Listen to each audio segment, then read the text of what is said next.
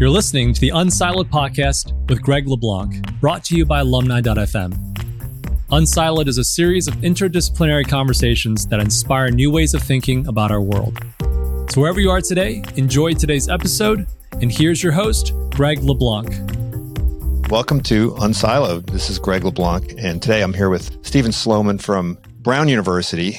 He's the author of this book, The Knowledge Illusion. And I just want to say I really enjoyed this book. I was just talking to someone just a few minutes ago, and I was saying the great thing about this book, as opposed to, we read a lot of business books in business school, and a lot of them are kind of like magazine articles on steroids.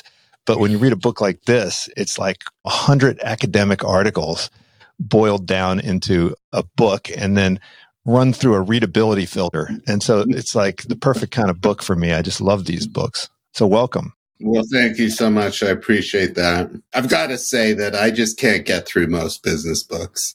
There's a kind of sensationalism to them that just rubs me the wrong way. And as you say, the baud rate is just way too slow.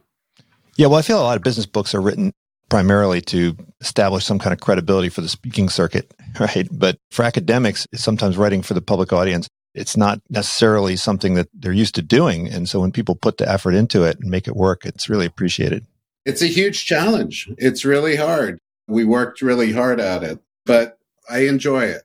It's actually a way to get your ideas really, really clear. It sort of has the same advantage that teaching has in that regard, that when you're expressing things to people with no background, then you yourself have to be really clear about it. And so you learn a lot that way. Well, I think it was Einstein who said, if you can't explain it to your grandmother, then you probably don't understand it. But I think this is really in line with the main theme of your book, which is not a new one. It's, I think, grounded in, you quote Plato quite a few times in the book. It's really all about knowing what you know and knowing what you don't know, both as a way of understanding how people think and also kind of a bit of a recommendation to people. So the book is not only a work of cognitive science and anthropology, but it's really also, I think, a guide for the perplexed. Is that your intention? It's almost like a self-help book tacked onto a really deep work of cognitive science and anthropology. Well, I'm really glad that you read it that way. It was certainly our intention, although it doesn't have any of the features of a self-help book.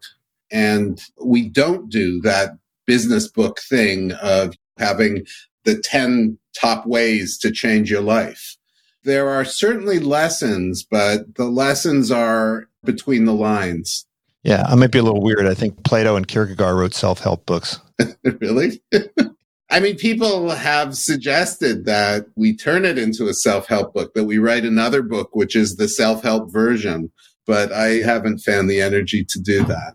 But there are definitely all kinds of lessons that I've taken away and that fortunately some others have too. A lot of the lessons are about humility. Yeah, and I think the main theme of your book is this illusion of explanatory depth. And you repeatedly come back to that concept and explore all of the implications of it. And the example you start with, I mean, I loved it, was asking people, do you understand how a toilet works? I have to say, when I read this, I said, of course I understand how a toilet works. You know, you pull the lever and the lever lifts something up and then the water goes down magically and that's how it works, right? But those sorts of exercises really, I think, serve to highlight the motivation behind the book. And so could you just kind of summarize what exactly is that and where did it come from, at least the academic research into this? Sure. So the phenomenon you're describing, which in cognitive science circles is known as the illusion of explanatory depth, but we refer to it as the knowledge illusion, was first demonstrated by Leon Rosenblatt and Frank Kyle, a couple of psychologists at Yale. What they did was took a bunch of simple artifacts, common objects like toilets, also ballpoint pens, zippers, and asked people how well they understood them.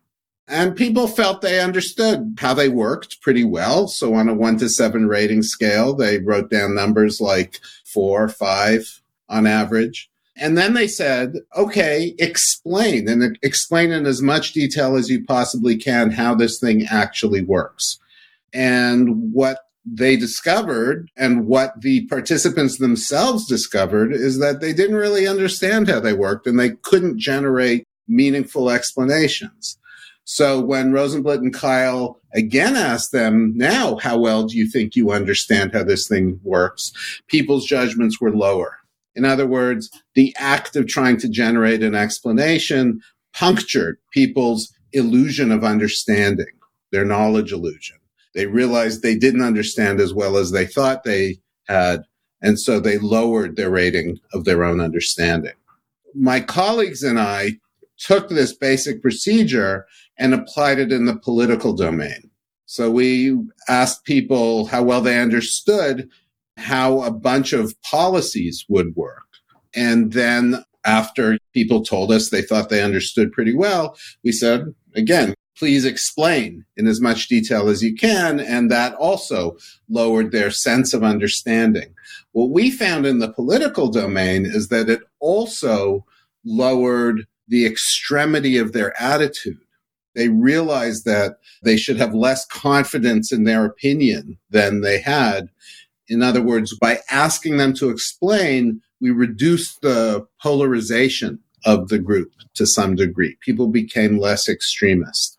Right. I just recently interviewed Don Moore. We talked about overconfidence. And one of the positives that came out of that was that there is hope and you can actually become better calibrated through coaching, through learning. And well, let's say there are some people that are more coachable than others. Did you find there are personality differences, people who are more willing to acknowledge or learn the limits of their knowledge than others?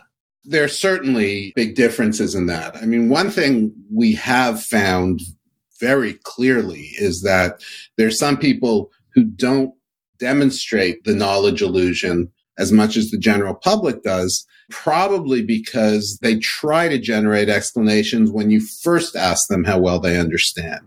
So there are people who are reflective. There are simple tests of how reflective people are. Shane Frederick at Yale Business School has come up with this very simple test called the cognitive reflection test that's kind of fun. And what the test measures is the degree to which people rely on their gut response or whether they think before they speak, essentially. And people who think before they speak, which is at most 30% of the population, also try to generate an explanation when you say, how well do you understand how this thing works? And discover that they can't. And so their understanding judgments are low even before you explicitly ask them to generate an explanation. What I found interesting about that was that these system 2 thinkers or reflective folks, there's a whole bunch of other characteristics that are correlated with them, including lower religious belief, better self-control, a couple other things that aren't strictly related to what we might think of as rational versus emotional. Yeah, no, this test is correlated with all kinds of things, whether people are willing to delay reward. So will they wait an extra day to get a larger amount of money versus a smaller amount of money immediately? Is related to how averse they are to risk. It's related to their willingness to do multiplication to come to a correct answer, as opposed to just generating the first intuitive thing that comes to mind. My favorite is that it's related to whether they prefer dark chocolate or milk chocolate. Right. Can you guess how that works? Yeah, but I'm not sure I understand why. I mean, I noticed that myself in the choices of my dinner guests, but any theory there? Why? When you're reflective, then I guess you appreciate all the subtleties and complexities of the dark chocolate, as opposed to that sweet, milky hit that milk chocolate gives you. And I think it's that you kind of enjoy the process of thought more. It does more for you. Wonder if it also means French wine over California wine.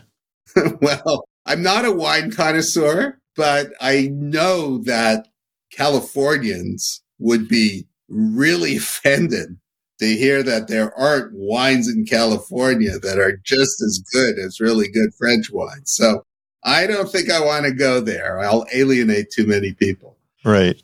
One of the things that I really liked in the book is you did a bit of a review of how cognitive science has changed over the years. And in the early days, there were a lot of people like Turing who really had this model of the brain as computer-like. And of course, this was in the early days of computers.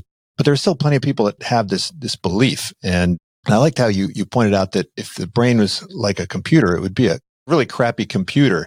It only has 1 gig of storage, which actually sounds to me like a lot because my first laptop only had 10 meg hard drive. So I would have been impressed if you told me this back in the 80s that it has 1 gig of storage. But right now I'm not very impressed. And now we've seen that view of the brain has more or less been abandoned, I think, by most cognitive scientists in a couple different ways. Can you talk a little bit about that? Because I was actually surprised a bit by the ontology of cognitive science that you laid out. There are a couple of different issues. One has to do with memory capacity, and the other has to do with the nature of mental processing. So you're absolutely right that cognitive science originated with the idea that the mind was effectively a computer, what's often called a von Neumann computer or a Turing machine type computer, one that processes information serially, one step at a time in the way that most modern computers do.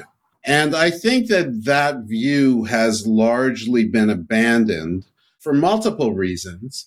One of them is that it turns out that you can show that the brain doesn't operate in that serial fashion, but rather operates through massive parallel processing. The best models of memory and reasoning and perception and problem solving all have this character that rather than processing information step by step, what people seem to do is to take huge amounts of information and figure out how they constrain the solution that we're looking for. So when we're thinking about a scene, we observe something and we want to make sense of it. We don't sort of consider hypotheses one by one, but rather we take all the evidence and manage somehow to integrate it in parallel. So there's lots of formal ways to do that these days. And we're using modern computers in order to simulate that process. But that kind of massive parallel computation is just a very different sort of computation. That's one direction. Well, when you describe that, it sounds in some sense like something that's an improvement on the old way of computing and processing, but it could also be seen as a way of dealing with limitations, right? So when you talk about the way in which people process information within a narrow window, the way in which they use shortcuts, the way in which they use heuristics like optic flow and so forth, to what extent are those heuristics that are adaptations to the limited capacities, and to what extent are those ways of unlocking new ways of doing things that wouldn't be possible if you had a more simplistic mechanism? Well, they're both. There's no question. Whenever you have a new paradigm, a new technique for doing something, the reason that it gains favor is because it's useful. It does new things. It does things faster. It does things better. But it's also the case that invariably you do other things not quite as well. And hopefully there are fewer things that you do poorly and more things that you do well.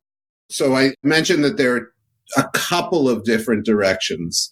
There are actually several different directions that cognitive science has gone beyond the computer metaphor. But one is definitely worth mentioning because you just brought it up. So I've talked about the sort of massive parallel nature of mental computation, but the other new direction that cognitive science has gone is to appreciate that when we think about processing information, when we think about thinking, we have to incorporate the body and the world into the process of thought. So this is really quite a different notion than massive parallel computation. But the idea is that, like, kids use their fingers to do arithmetic, and adults use paper and whiteboards to do mathematics. And people will use their musical instrument not just to make music, but to actually think through the process of making music.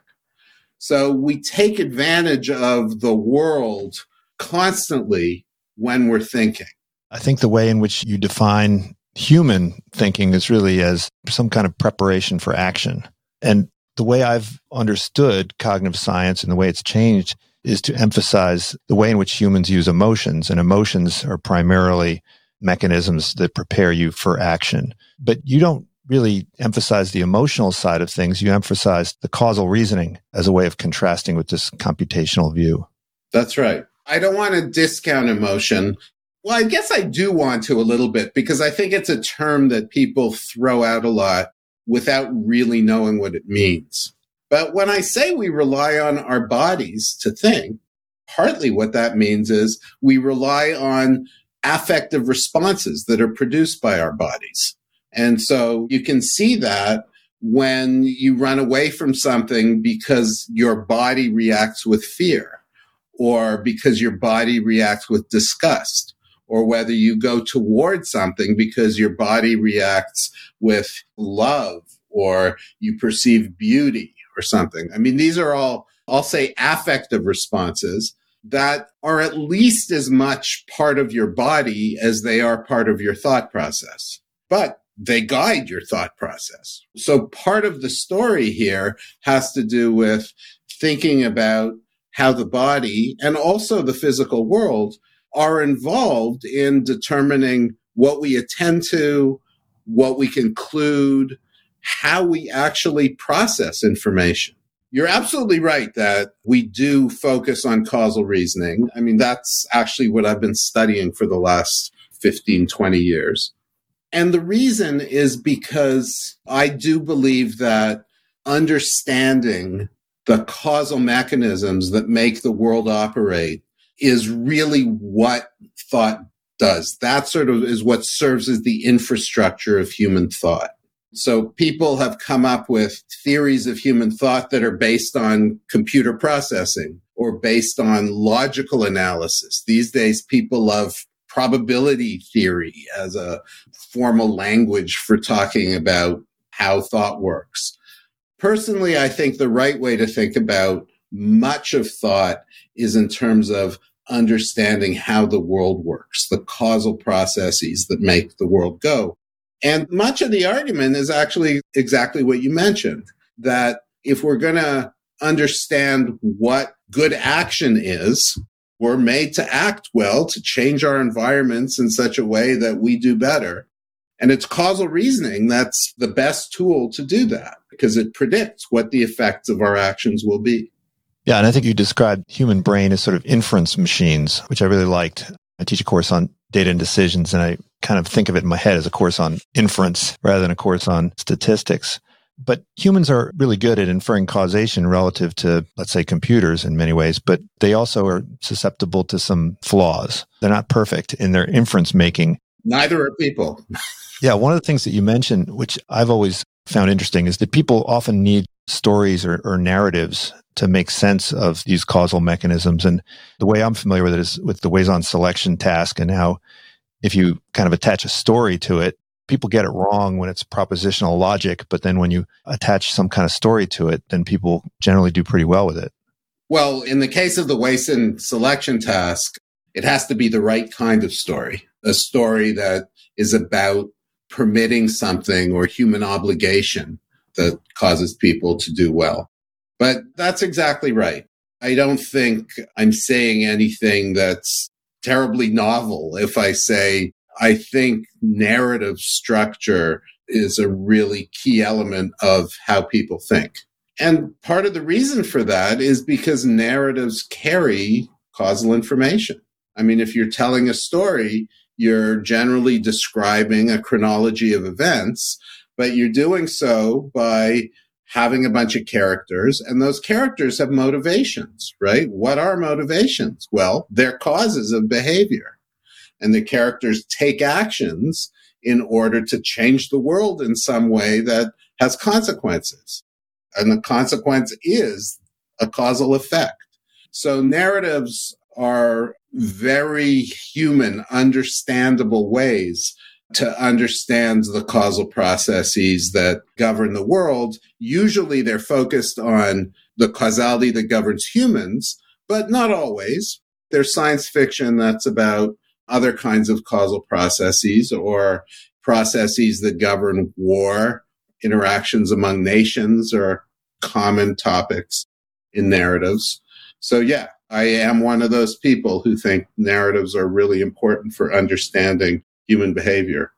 But there seem to be certain types of narrative archetypes that gel better and that do a better job of getting encoded than others. And if you try to deviate from these archetypes to explain something, it generally doesn't stick quite as well. You had some really nice examples where people will push on the thermostat much more aggressively when they're really cold, thinking that this is going to somehow make the thermostat work harder.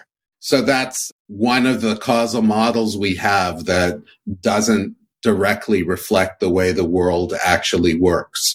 If we want an extreme result, then we feel like we need an extreme cause.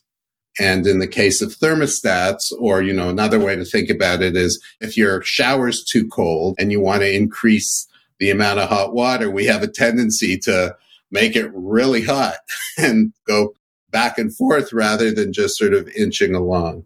So one of the ways we try to control the world, one of the things that constrains our causal beliefs is this tendency to think that large inputs will lead to large outputs and small inputs will lead to small outputs. Yeah. Yeah. And I think people probably also have difficulty dealing with exponential impacts. Most of what you experience in the world is linear, and it's very difficult to make sense of exponential things. And aren't we experiencing that today during the pandemic? Yeah. It's just a perfect example of exponential increase. It's really hard to control. Well, nonlinearities in the sense that something might be good in small doses, but bad in large doses. That's also something that people find difficult to digest. Mm-hmm. So you also discuss a little bit about good old-fashioned AI. So I teach a course on data science, and so I enjoyed this discussion.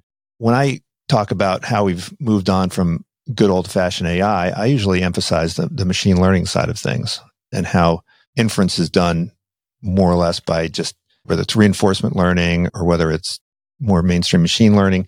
That's what's the big innovation here. You really emphasize something different, right, when you're talking about how we've moved on from good old-fashioned AI. Well, much of our discussion of good old-fashioned AI was in the context of the things that we've already talked about in a way, that massively parallel computation is a different kind of computation than the oldest, most traditional kind of AI. And indeed, specialists in AI recognize that. Deep learning is the latest and greatest in AI. And if you're a computer scientist worth your salt, you're thinking about massive parallel computation a lot because the latest systems, the systems that can beat the best chess players and the best Go players, all have this massive parallel property. Deep learning machines, which are these most modern, fabulous machines, do operate by massive parallel computation. And then the other thing we talk about is the fact that this appeal to computation via the world, as opposed to all internal computation, that you also see that move in AI. So a lot of modern robots, rather than planning a long series of moves, will just make a move and then respond to the environment in order to get to where they're going. And for lots of activities, like navigating difficult terrain, for instance, that turns out to be a much more effective way to build a machine. So you talk a lot about the difference between humans and other animals. When evolutionary biologists talk about this, they emphasize culture. But I think sometimes when they think about culture, they're thinking about it kind of inherited knowledge, right? So my ancestor put her hand on the hot stove and got burned, and so then passes that on to me and says, hey, don't you do it. But I think what you emphasize is really more the connected nature of knowledge, really how division of labor allows people to really only directly acquire a very small subset of the knowledge that they need in order to navigate the world, and they can more or less outsource a huge part of their brain to their fellow humans. Talk a little bit about that, and then how those fellow humans also become the world, and you can outsource your knowledge to the environment. You can outsource your knowledge to technology. That's right. So actually, for me, this is really the important insight of the book. I do have a co-author on this book. I'm not sure we've mentioned him yet, Phil Fernbach. And I think Phil found the issues about ignorance and knowing what you don't know the most exciting observations. But for me, what has really changed my world and my understanding of thought is this observation that we don't think inside our skull, but rather we depend on other people to think, that we live in a community of knowledge, and the mind really exists in that community. So the reason I think we experience this knowledge illusion, this sense that we understand things better than we do, is because other people understand things. And we inherit the knowledge that's sitting in other people's heads. And as we go through life, we're constantly making use of other people's knowledge without being aware that we're doing so. So whenever we use a piece of technology, there's a lot of knowledge that went into that piece of technology, and we don't worry or think about the fact that all of this thought and effort and memory went into developing this thing. We just use it. Is the clickbait summary of this that we're getting dumber because we don't need to know as much, or we're getting smarter because we have this deep well that we can dip into? So earlier you pointed out this conclusion of Thomas Landauer, this cognitive scientist who a couple of decades ago did this back of the envelope calculation and figured that the size of human memory is only 1 gigabyte. And I think that there's some truth to that. We have very limited capacity to encode and store symbolic information. And I'm not sure how much that has changed over the years. I wouldn't be shocked to learn that our ancestors during the evolutionary eras had the same memory capacity, the same ability to process information that we have today. There's just a lot more information out there. And so maybe we know more, but clearly we know much less relative to the amount that's out there. And so in a sense, that's really the problem of being a thinker, having enough of a sense of what's out there that we know what the solvable problems are and what the non-solvable problems are. So the days of being the Renaissance man or Renaissance woman, those days are over, right? Well, I think so. You can't know everything worth knowing. Yeah. I have a couple of friends who really impress me with how much they know, but even they turn out to be wrong sometimes. So there's some kind of coevolution happening, right? Because if you have the capacity to lean on others, then you don't need to really fend for yourself, right? We certainly don't know how to fix cars, and we may have known that 30 years ago. I certainly don't. I mean, I have to look at Google Maps just to go across the street. I have to look at my calendar to figure out what I'm doing in an hour. I certainly didn't do this 20 years ago. So that's why I think a lot of people think that they're getting dumber because they're parking this knowledge. I think there was a study that said that if you're told ahead of time that you'll be able to reference back whatever it is that you're looking at, then you remember less because you know that you're going to be able to reference it in some other way. There's all sorts of data that's consistent with that. Waiters at restaurants will remember orders until they're served, and then they forget them. It turns out that if you have people do some Google searches and then ask them to estimate their general knowledge, they feel much smarter than if they haven't just done some Google searches because they've experienced easy, quick access to information. So if we follow the logic, I mean, Adam Smith talked about the benefits of division of labor. Of course, the more specialized we have people digging into different areas of knowledge, the more complex we can build out our entire body of knowledge. And so it would seem that the world really is going to favor specialists. But I think also in the book, you make the point that the skill that really is valuable in today's world is some knowledge of where you can go to get what you need to know, which seems to me to be the skill of more of a generalist than anything else. Yeah. I wouldn't say that the world favors specialists. I guess the way I'd put it is that there is a demand for specialization that there's never been before, because it turns out that whenever you study pretty much anything, it always has this fractal pattern, right? There's always more to know. And so there are untold depths to any issue, to anything that we study. And there's a demand for people who plumb those depths. But that doesn't mean that that's the only job out there. We have to think of knowledge as sort of hierarchical.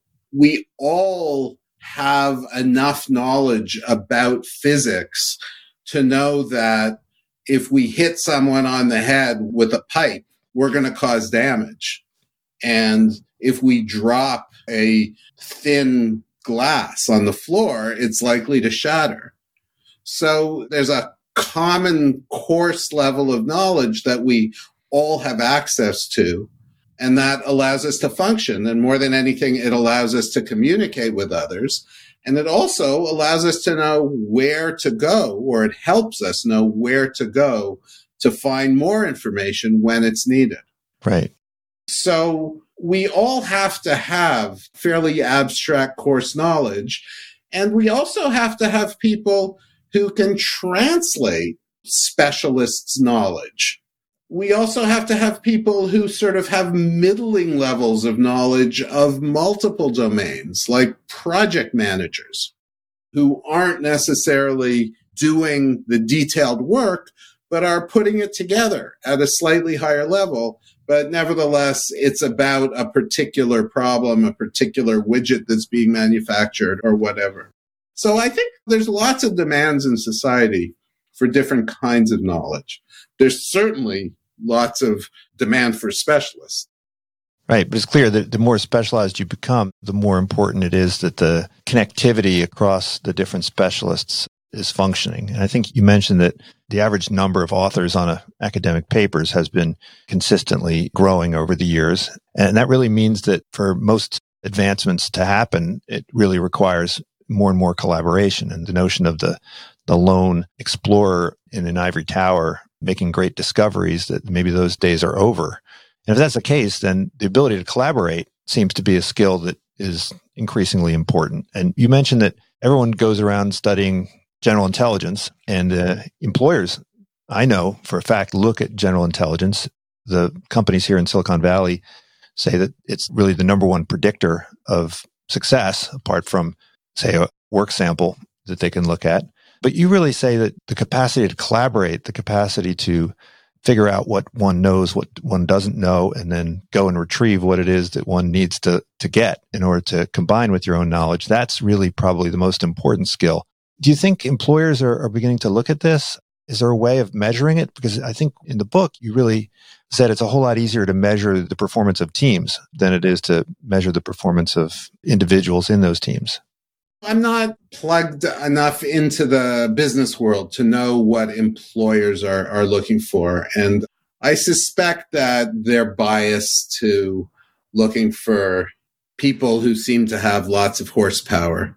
But the evidence is clear that that's not the only trait that makes someone effective, that being a good team player can be at least as important and often more important.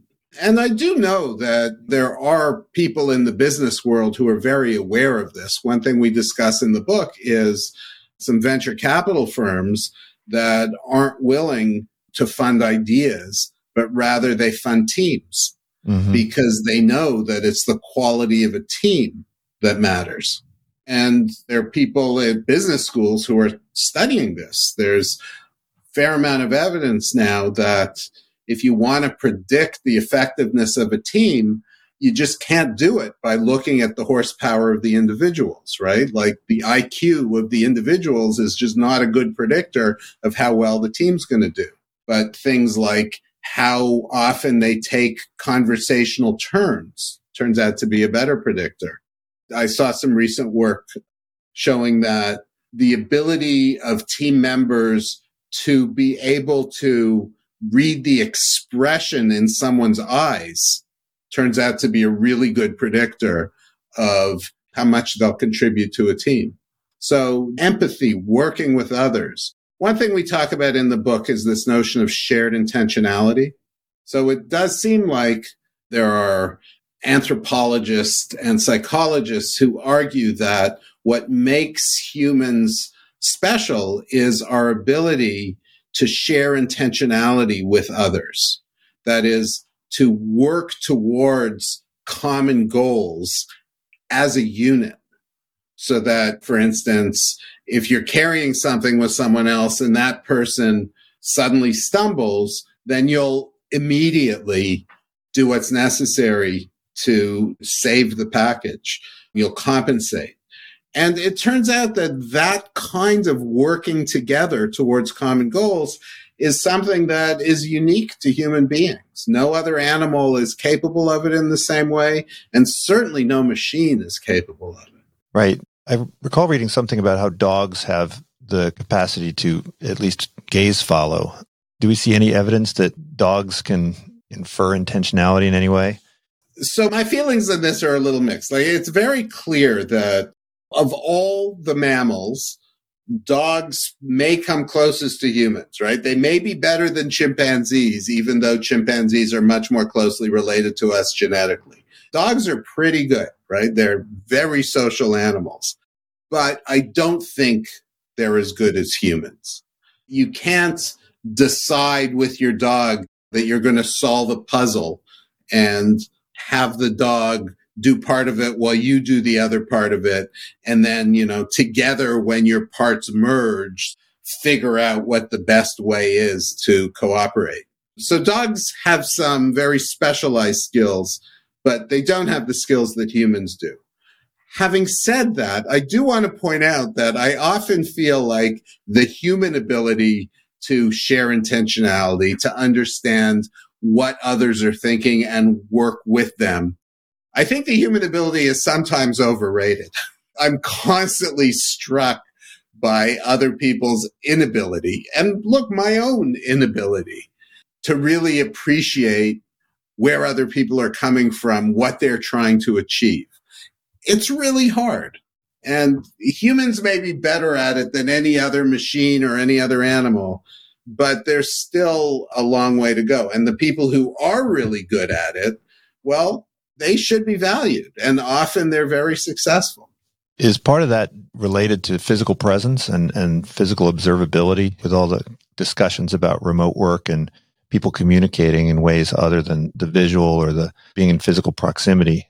Is that going to impair our ability to infer intentionality, do you think? Yes, I do. You hear all these stories of great politicians who can walk into a room and read it and identify the goals that everybody in the room has. And it's very clear that to do that really well, you have to be sensitive to all kinds of cues that go beyond language and go beyond, a simple two-dimensional image from the chest up. I'm sure it is limiting us, yeah. So you're interested in how we outsource knowledge creation and how we lean on others to make sense of the world.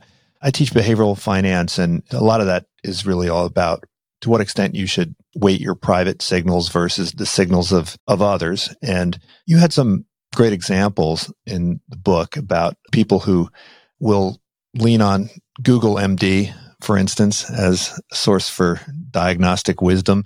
To what extent is the wisdom of the crowd susceptible to groupthink and mistakes rather than aggregating these different opinions to come up with something that's sensible?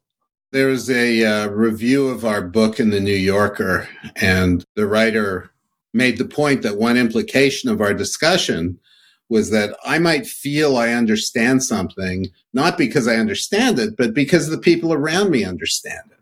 So let's say I think I understand why an election turned out the way it turned out. And I don't know the details, but the people around me, they seem to have this strong sense of understanding about whether the election was a fraud or not. But it turns out that the reason they have this strong sense of understanding is because the people around them have a strong sense of understanding. And those people have a strong sense of it because the people around them do.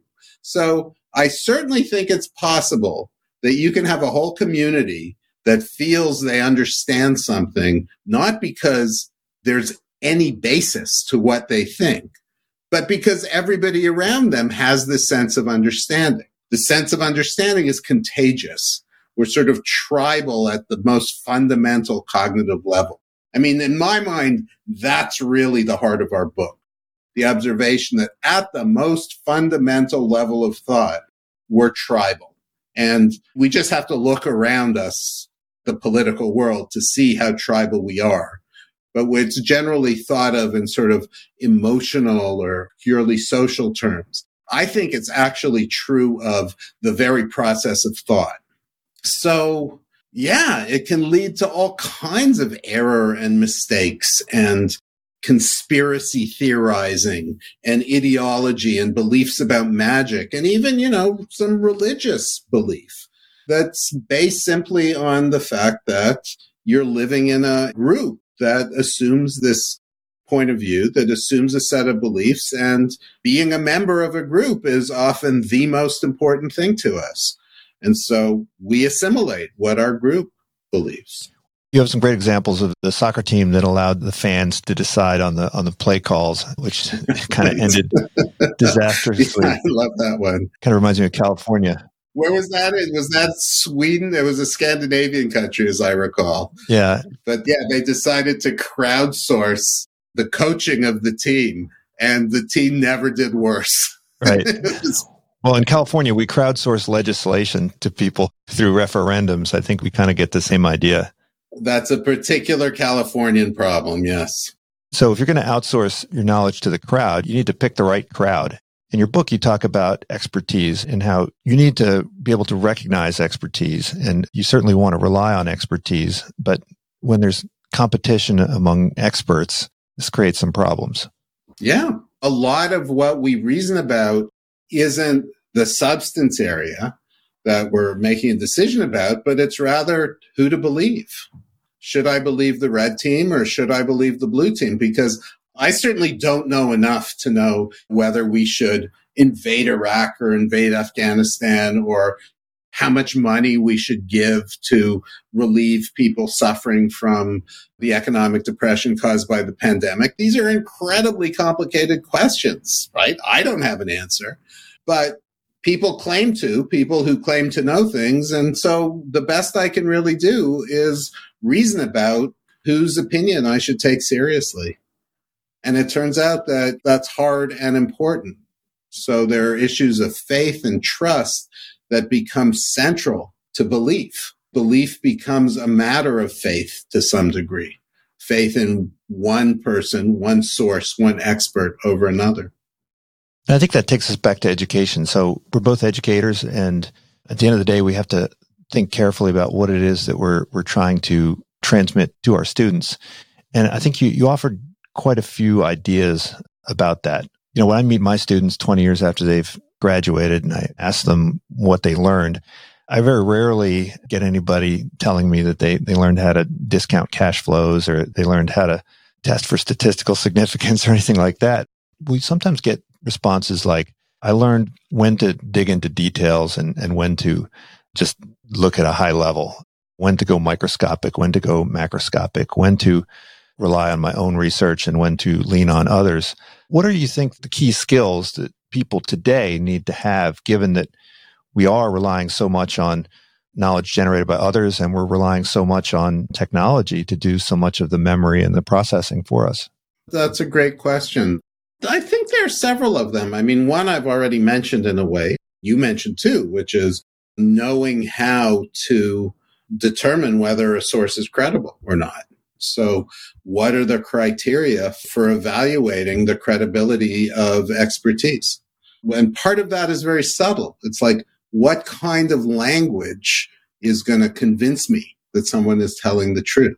Part of it is not difficult. It's like credentials. But actually, in my mind, a lot of it is being able to appreciate that someone doesn't know things, right? So someone who's willing to admit their lack of knowledge is a good source, is a good cue to their credibility. But to get back to your question, I think that one thing we learn at school is what the space of knowledge looks like. We might not learn enough biology and enough physics and enough astronomy and enough psychology to be experts in all of them. But we've learned that they are fields that exist. So I don't know anything about gene editing, but I know that there are biologists who are able to edit genes. I know that they were able to describe the coronavirus genetically very early, and that was really important. I can't say much more than that, but even that is enough to give me a different feeling about the value of vaccination, for instance, or how seriously I should take vaccination as a treatment or as a prevention for disease. So I think just sort of understanding the landscape of knowledge is really important. The other thing I think is really important is having examples of really well worked out thought processes. So when I learned calculus, for instance, I was blown away by seeing how you could take a couple of ideas and in this principled way, right, this very principled, systematic way, develop this incredible theory. It was one of the most beautiful things I had ever experienced. Now, I don't remember it. Like, I can no longer derive or integrate an equation, but what it left me with is a sense of what it means to do something right. And it gave me a respect for mathematicians. It gave me a respect for science. It gave me a respect for serious conclusions that are drawn by engineers, because I understand the almost perfection of certain sorts of techniques. So I don't need to actually understand how a toilet works. I just need to have a sense of wonder about that toilet and exactly a firm understanding of the limits of my knowledge. Exactly. And if I don't have time to figure it out, I know how to call a plumber. Well, exactly. You also need a phone number of a good plumber. That's really the trick. Yeah. Maybe to wrap up, you mentioned this idea of jigsaw theory of knowledge, right? Which is bringing together insight from different areas, bringing together knowledge from different people. It's really all about making sure that you can fit them together to solve whatever problem it is that you're trying to solve, or to make whatever inference it is that you need to make.